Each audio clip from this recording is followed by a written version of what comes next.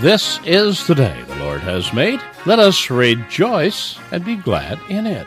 Welcome to the radio and internet ministry of the Christian Crusaders. Stay with us as Pastor Steve Kramer continues his sermon series today from the Gospel of Mark entitled, Jesus Is.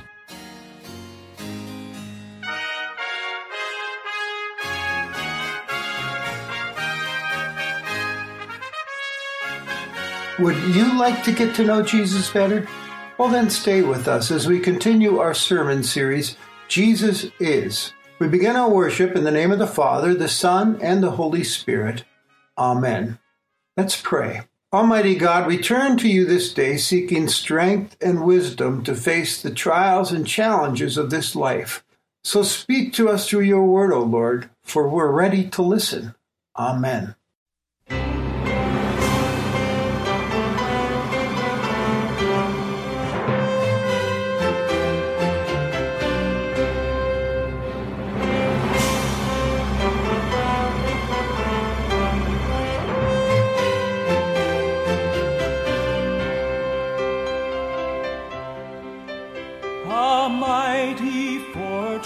Is our God, a bulwark never failing, our helper he amid the flood of mortal ills prevailing.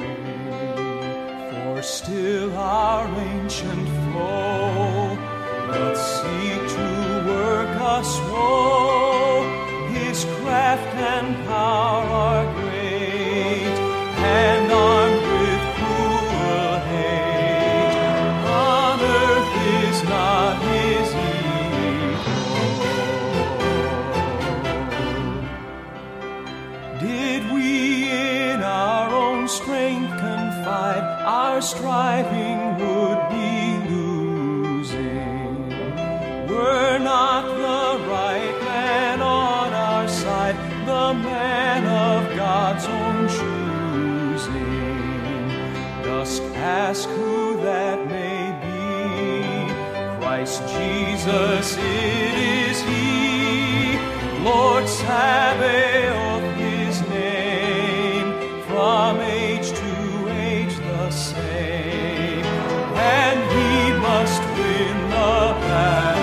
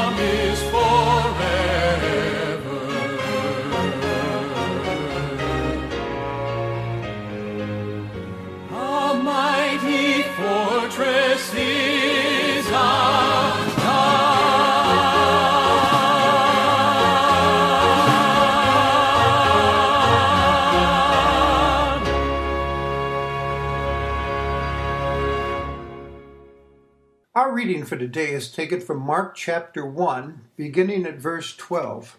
And the Spirit immediately drove Jesus out into the wilderness, and he was in the wilderness for 40 days being tempted by Satan. And he was with the wild animals, and the angels were ministering to him. Jesus loves me, this I know, for the Bible tells me so. Little ones to him belong, they are weak, but he is strong. Yes, Jesus loves me. Yes, Jesus loves me. Yes, Jesus loves me. The Bible tells me so. Jesus loves me, he who died, heaven's gate to open wide. He will wash away sin, let his little child come in. Yes, Jesus loves me. Yes, Jesus loves me. Yes, Jesus loves me. The Bible tells me so. Jesus loves me still, though I'm very weak and ill. From his shining throne on high comes to watch me where I lie. Yes, Jesus loves me. Yes, Jesus loves me.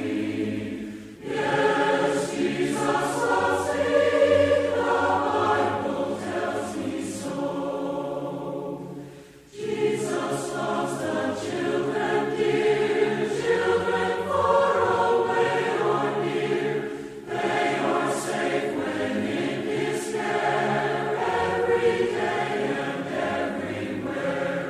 Yes, Jesus loves me. Yes, Jesus loves me. Yes, Jesus loves me. The Bible tells me so. Jesus, make this heart of mine, make it pure and holy thine. Thou hast bled and died for me, I will henceforth live for thee. Yes, Jesus loves me. Yes, Jesus loves me. Yes, Jesus loves me. The Bible tells me so. Yes, Jesus loves me. And by the way, he loves you too. I've always loved that little song. It contains such wonderful, simple truths about Jesus. And there's one particular truth in that hymn that's a comfort to me. It says, they are weak, but he is strong. We see that truth being demonstrated today in this passage we read earlier. In case you didn't pick up on it, there's a serious battle going on in this story. Let's look at the text again. After his baptism, we find Jesus heading out into the wilderness. And the wilderness in that part of the world's dry, hot, dangerous. It lacks food and water. You never know what wild creatures you might run into out there. This was no Sunday school picnic for Jesus. Why is he there? We're told the Spirit of God has led him there. Jesus is obediently following God's lead. It is kind of a strange turn of events, though, when you think about it. After all, remember that Jesus has just been baptized and has heard those endearing words from his heavenly Father. You're my beloved Son. With you I'm well pleased. He's been covered and empowered by God the Spirit. And yet immediately Jesus finds himself out in this desolate location. You might be wondering, why does the Spirit have him out there, of all places? It appears that Jesus must walk a road that leads through rough, dangerous places, like we do. He's experiencing the fullness of being human. And get this, that stay wasn't for a day or two. Mark tells us it was 40 days. That number reminds us of Moses and the people of Israel. Remember, God rescued his people from slavery in Egypt and then led them through the wilderness for 40 years to the land he promised them. We know from the story it wasn't an easy trip by any means. It was filled with dangers and trials and challenges and temptations, but God faithfully provided for them along the way, tried to teach them to trust and obey him. And unfortunately, they were weak and slow learners and not trusting God and rebelling against him again and again, which always led to trouble. If this were the first time you ever read a gospel like Mark, you might wonder, well, will Jesus be able to hold up in all that, in that dangerous place? Sure, he's the Son of God, but he's also a true man. By the way, we're also told of wild animals out there with Jesus. Mark talks about this. Again, he seems to be telling us that Jesus knows what it's like to experience physical danger. This world is a scary and dangerous place sometimes. We're told as well that Jesus faced a different kind of danger out there, spiritual danger. For 40 days, he was being tempted by Satan. The conflict was on. He's under attack. The devil was out to throw a wrench into the mission of Jesus, to get him to disobey his Father's plans for him, to knock him off track, and perhaps even to get him to give up. I know some people question if there really is a devil. They wonder, is this kind of thinking and talk a vestige from ancient times? Aren't we more sophisticated and smart than to buy into that now? Well, I firmly believe that there is a personal devil who's out to destroy every one of us and keep us from God, and to not believe in his existence is dangerous to your welfare. Why do I think he's for real? First of all, because Jesus did. So why wouldn't I? Jesus obviously experienced the reality, or he wouldn't have shared this story with the disciples or taught them of how dangerous Satan is.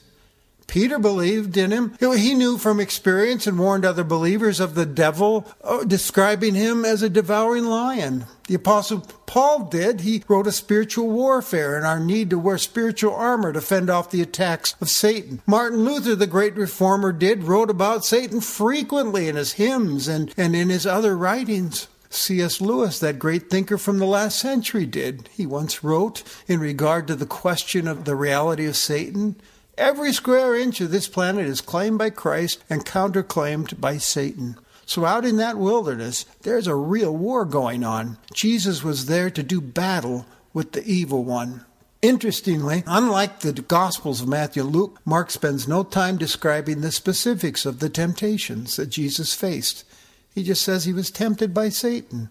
Perhaps Mark is intentionally letting our imaginations go to work as we think about our own temptations.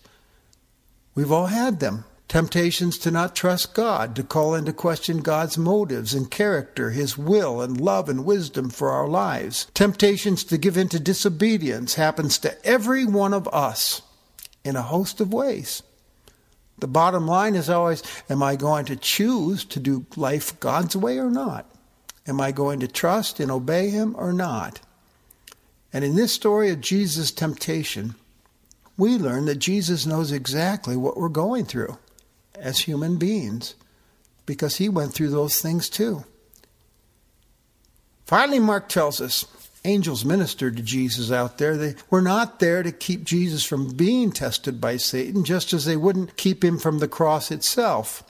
But these heavenly messengers ministered to Jesus, perhaps with words of assurance that his Father loved him, or they might have even provided food and drink for him, like the angel did for the prophet Elijah in that Old Testament story when Elijah was in the wilderness in 1 Kings 19. So as you can see, we're witnessing a very serious battle taking place here. It's a bit of a cliffhanger. How will Jesus do? Our future depends on how he does out there, in the wilderness, when you think about it. Matthew and Luke's Gospels tell us Jesus didn't give in and he won the battle and Satan departed from him. But Mark does not mention that. It's as if he wants us to see that this opening conflict with Satan was just the beginning. It would continue all the way through his ministry, right up to the cross and grave. He never departs. He'd continue his attacks, tempting Jesus to step away from God's plan. Through Peter's rebuke in Mark 8. He would be there in a garden, the Garden of Gethsemane. Jesus will pray as he sees the cross looming ahead, "Father, take this cup of suffering away from me, yet not my will, but thy will be done." Then he'll turn his face towards his crucifixion to fulfill God's plan to save us from sin and death and the power of the devil. His death on our behalf provides forgiveness for sin and a restored relationship with God and eternal life. Satan is beaten in this battle and ultimately later on, cross and grave. As a teacher of mine once said, at the cross, Jesus might have been crucified, but Satan got nailed. This Jesus is really something, isn't he? Now, remember that we're doing a little series entitled Jesus Is, filling in the blank with a word each week that Scripture teaches us about him. Last week it was Jesus is God's Son. So today we complete our Jesus is statement with the word strong. Jesus is strong. I mean, look at what he went through and accomplished. Look at his victory. And that is really good news for you and me, because Satan's still on the attack in our world today. Yeah, it's true, Jesus has won the war over sin and death and the devil, but we are still in the midst of mop-up operations in this world of ours. He'll continue trying to ruin people's lives until the final day when he's destroyed once and for all. Satan still works to keep the unbeliever in Jesus confused, for instance. Keep them faithless, filling people's heads with all kinds of misinformation that drives them away from Christ and keeps them under his thumb. And believers continue to face Satan's temptations thrown our way as well. We're still in the wilderness, you see, on our way to the promised land, heaven. And we're in a war zone as we follow Jesus. The moment you were baptized into Jesus Christ, you entered the war zone. So how does he carry out his attacks? He's very creative. He still tempts us in a whole variety of ways. Sometimes he tempts us during times of hardship and suffering, an illness, chronic pain, a financial crisis, the sudden death of a loved one, or we observe unexplained tragedies going on around us in the world. It's then that he whispers in our ear, "Are you sure God can be trusted and that he loves you? How could he let this happen to you? It doesn't look like he loves you to me. I think you should give up on him." Sometimes he subtly sneaks up on us with promises of pleasures we can enjoy if we just ignore God's instructions and do life his way. His way. Satan's way. It's harmless, he'll say. No one will know. You deserve a little pleasure and excitement in your life. Or he'll breed dissatisfaction in us by causing us to compare our lives with others who have more, filling us with a sense of being shorted by God, making us jealous and covetous, thus driving us to focus our lives on attaining more possessions, more success and recognition. And suddenly they've become idols that we unconsciously serve and worship instead of God. And then we're in dangerous territory. And he attempts to distract us and render us useless for serving Christ in the world. He gets us busy chasing after other priorities, worldly priorities. He calls into question the instruction of Jesus, seek first the kingdom of God. He says, that can't be right. What about your well-being? First, take care of yourself. Then you'll have time to serve God's kingdom. So we're always and always will be under attack until our final breath. And we know from experience the sad truth. But it's all too easy for us to fall prey to his lies and deceptions and to give in. Now, why is that? Because we are weak. We are not his equal. Martin Luther teaches us in that opening hymn today, Mighty Fortress, for still our ancient foe doth seek to work us woe. His craft and power are great, and armed with cruel hate on earth is not his equal. So what are we who are weak to do? We turn to Jesus. We run to him who is strong. He will help us and strengthen us in our battle. As we see Jesus out in that wilderness being tempted by Satan, today I'm reminded of a passage from the New Testament book of Hebrews, which describes Jesus as our great high priest. It says, "We have a great high priest who has passed through the heavens, Jesus the Son of God. Let us hold fast our confession. For we do not have a high priest who is unable to sympathize with our weaknesses, but one who in every respect has been tempted as we are, yet without sin. So let us then with confidence draw near to the throne of grace, that we may receive mercy and find grace to help in time of need." We have a great high priest, Jesus, and he's defeated the power of sin and the devil and death. He's exalted by God. He stands with us as protector and preserver. Yes, we are weak, but we can turn to him confidently, knowing that Jesus sympathizes with us and Jesus is strong, stronger than anything. And in him, we are made strong. And one of the best ways to turn to him for his strength is the privilege of prayer. In our prayers, we seek his mercy and guidance and strength and all-sufficient grace and find help for our weakness. As that old gospel hymn, What a Friend, testifies, Jesus knows our every weakness. Take it to the Lord in prayer. So I ask you, how is your prayer life these days? Are you staying connected to him who loves you, the strong one? Are you in touch with him daily, seeking his will on a daily basis? Is prayer an automatic reflex in your life, or the last thing you try when all else fails? Prayer is so easy for us to put aside and forget. Yet it's the most powerful tool we can have against temptation. Satan hates it when we pray. Now, if you're thinking about getting started and developing a strong prayer life, I encourage you to start today. Get started. I use a little acronym you might find helpful for my daily prayers. It's called ACTS, A-C-T-S. I begin with an A, which is adoration, a time of praising God for who He is, for His mercy and His might. Then I move to C, which is my confession time. Lord, I'm sorry for not loving You with all my heart, soul, strength, and mind, and my neighbor as myself. And then I move to T, which is thanksgiving, thanking Him for the cross and forgiveness and His promises and all He's provided me. And then I finally get to the S, which is for supplication, which simply means asking Him. I ask for His kingdom to come and His will to be done in this world and in my life. And I bring loved ones in need for His help and healing. I ask for strength to obey and walk in His ways and witness for Him more boldly. I seek His guidance. I commend my little ACTS acronym to you. It's helped me so much along the way. Sometimes when I'm overwhelmed by life, though, I still find myself saying just this, help me, Jesus. And He does. I'm no expert on prayer by any means, but I tell you this, I don't know where I would be these days without it and without Him. Through it, I am strengthened to fight the good fight.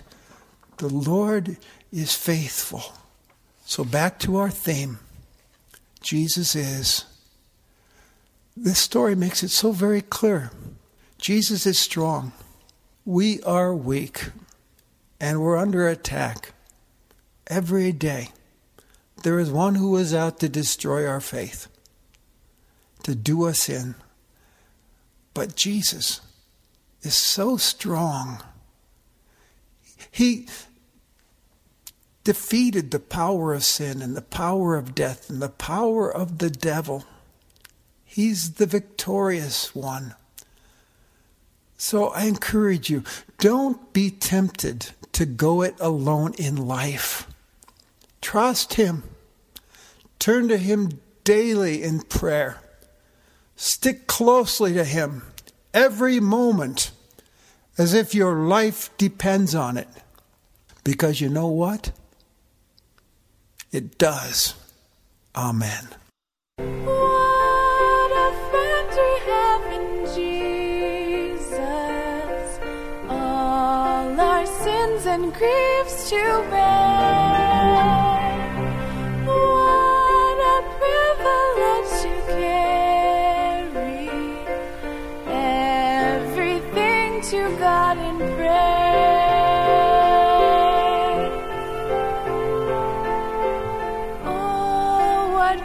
We often forfeit.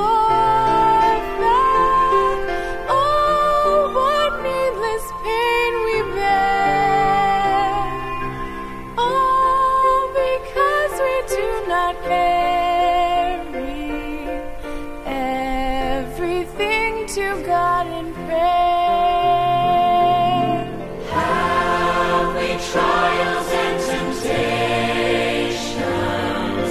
Is there trouble any